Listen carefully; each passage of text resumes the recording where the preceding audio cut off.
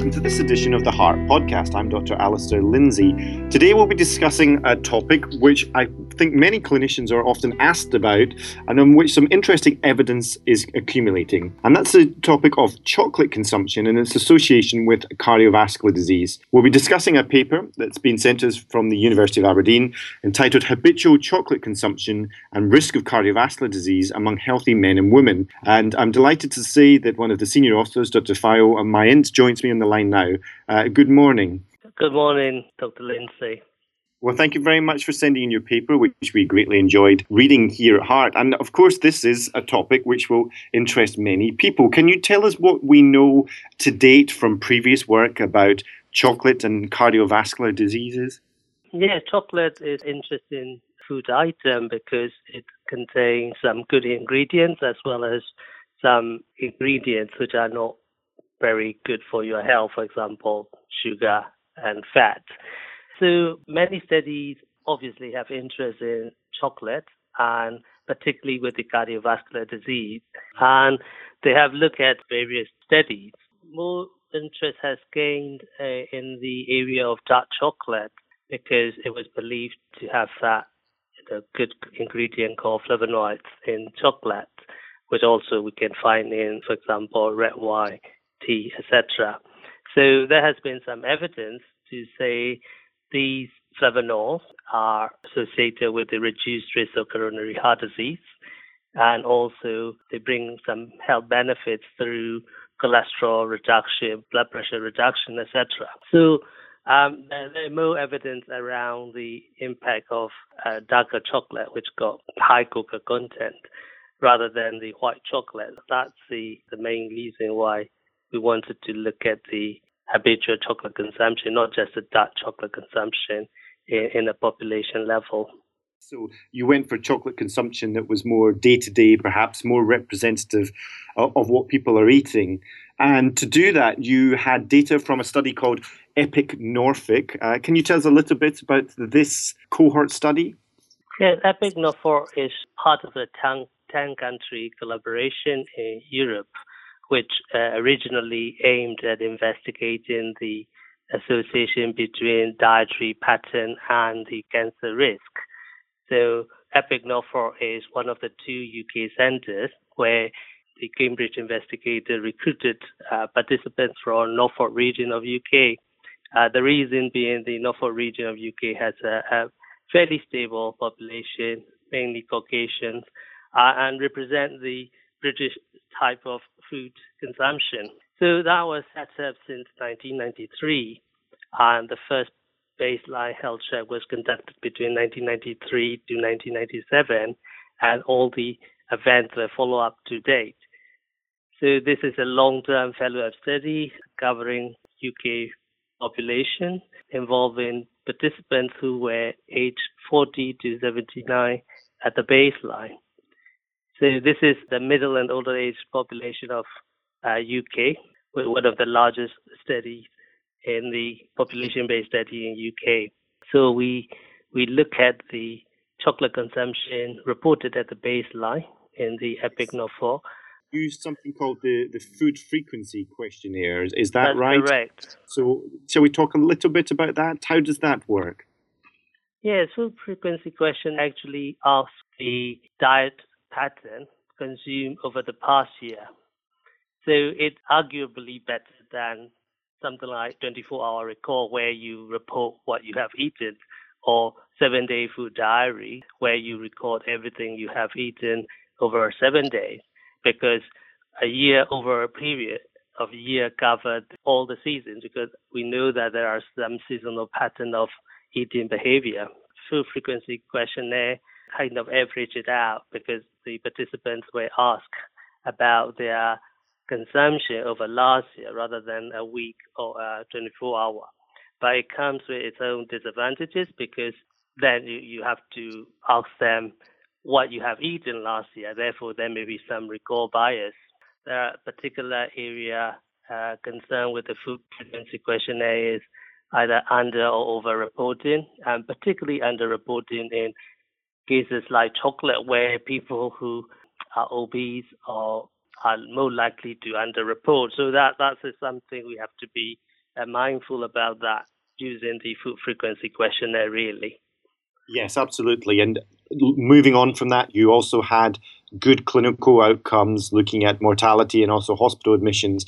But you didn't stop there. You went a step further and you also decided to add to that data by doing a systematic review and meta-analysis. Is that correct? That's correct, because, obviously this study itself is based on UK population, and therefore we have a team member who have expertise in the systematic review and research synthesis.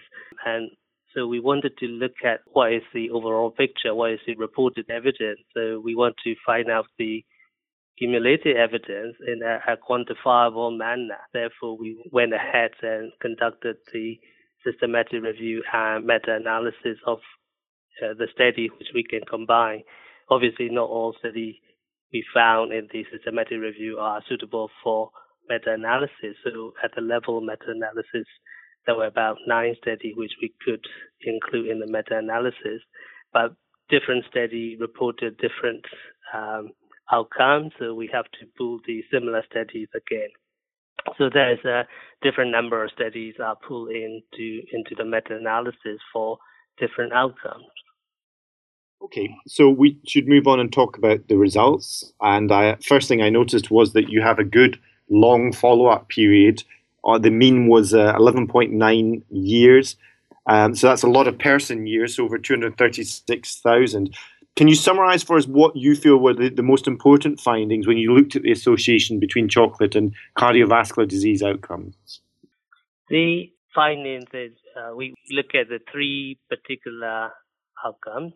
One is cardiovascular disease, which is combined coronary heart disease and stroke outcome, and also separately for coronary heart disease and stroke. So what we have found is in the adjusted models, where we included all the dietary, lifestyle, and possible mediators of the association between the chocolate consumption and cardiovascular disease risk. What we found was coronary heart disease hazard ratio or relative risk reduction is about 12%, and also similar trends observed. For the stroke, it's about 23%, and for cardiovascular disease, which is combined stroke and the coronary heart disease, was about 14%. And interesting thing is the risk reduction seemed to be across the board. So the higher the consumption category, the lower the risk it becomes. So this is the major finding from the EPIC-Norfolk study. We look at, particularly because this is a cohort study, we use a method called propensity score matching, which is usually applied in trials, but it analyzed more like-to-like comparison, and it showed a similar result as well. And in the meta-analysis, again, we found the significantly lower coronary heart disease risk when we pool risk ratio of 5 studies. The relative risk reduction is about nearly 30%. For stroke, when we pool 5 studies, again, another similar result, risk reduction about 21%. And for the composite cardiovascular event outcomes, it's about 25% risk reduction. But there are only 2 studies where we can look at that way. And also seem to be about 3 studies reported the cardiovascular mortality, which has quite a good risk reduction of about 45%. So all the results consistently showed that higher chocolate consumption is linked to the reduced cardiovascular risk as well as cardiovascular mortality. Yes, and so obviously that's a finding of interest, and in some ways may initially seem a bit counterintuitive. So you were very careful in your discussion section to put in a few caveats, which we probably should mention here. So, for example, we mentioned earlier on the questionnaire that was used to observe how much chocolate patients were taking may be subject to some recall bias, for example. That's correct, particularly with the food frequency questionnaire, because it's over 1 year period. People maybe more tend to remember what they have eaten over the last month or 2. So there may be some under and overreported. How we have dealt with that is we truncated the chocolate consumption at 100 grams.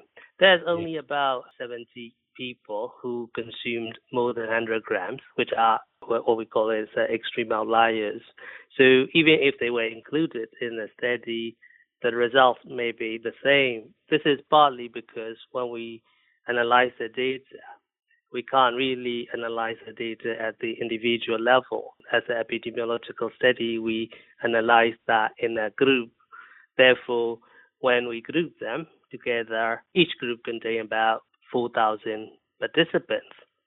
So any effect we saw in the results are the averaging out or mediated by the less amount of consumption as well. So even with the highest quantile. So if you look at the table 1, we reported the chocolate consumption by each category, not just the range, but also we reported the median consumption, which is 50% of people in that group will consume up to that level, and the interquartile range, which is the higher value, represents 75% of people consume that amount or less. So if you look at the table 1, we reported in quintile 5, which is the highest consumers, the median chocolate consumption was 25 grams, and 75th percentile or higher quintile range was 39.5. So about 75% of people consume less than 40 grams of chocolate, although within that group, consumption ranged up between 15.6 to 98.9 grams per day. So this is a kind of a small print which probably people should be aware of when they interpret the results. I mean, one thing we should also speak about is that you looked at a population that were really taking what we should call commercial chocolate products. So that's very often milk chocolate. And we mentioned at the beginning of the podcast that a lot of the evidence previously has been focusing on the possible beneficial effects of dark chocolate. Were you surprised to see the potential benefit you did in this population taking largely milk chocolate products? Yes, in a way, yes. I personally expected there might be a U-shaped relationship because like many variables we know, like for example, alcohol consumption, these sort of food items which have both good and bad ingredients could have a U-shaped relationship. So too little may not be good, but again, too much might not be good either. But in this population level, whose chocolate consumption is fairly moderate, what we found was that the higher consumption, up to 100 grams per day, did not have any major adverse effect associated with that consumption. In fact, there may be some link in risk reduction associated with it. So that is a little bit of surprising finding. Well, thank you. Well, this is a fascinating topic. We could talk, I think, for a lot longer, but there's unfortunately only a limited amount of time. So I'd like to just finish with one practical question, which is if a patient is to come into a clinic and ask their doctor about the potential benefit of taking chocolate, what would you recommend? Because clearly, given that some of the limitations we've talked about, that we know that there are several things such as sugar and chocolate that may be detrimental to health. What sort of practical advice can a cardiologist or physician or doctor in general give to patients about chocolate intake at this stage? A couple of points. Number one, I think the most important thing is at the consultation level with one-to-one with the patient or public that need to be taken into account of their risk profile. So that's one thing. What we found is people who ate chocolate are physically more active as well. So yes, it seems to be they are consuming more calories because they are physically active and therefore they need more calories. So it seems that if somebody is wanting to eat chocolate, then there is no reason not to eat them if it is a moderate amount, provided they are reasonably healthy and they have reasonable physical activity, which would counter the impact of all the bad ingredients like excess calorie and sugar. So I think at the end of the day, the key message is you don't necessarily need to avoid chocolate because you're worried about your cardiovascular risk. So even if you have things like diabetes, and if the sugar control is reasonable, and if you are physically reasonably active, and eating chocolate now and again to enjoy shouldn't matter. So that's a key message, really. It's to do with more of the bit of a quality of life issue here, I suppose, because you don't necessarily need to avoid with the fear of having increased risk of cardiovascular disease. So that's probably what the key message to the clinicians who face with such questions. Thank you very much indeed for a fascinating discussion. Thank you very much.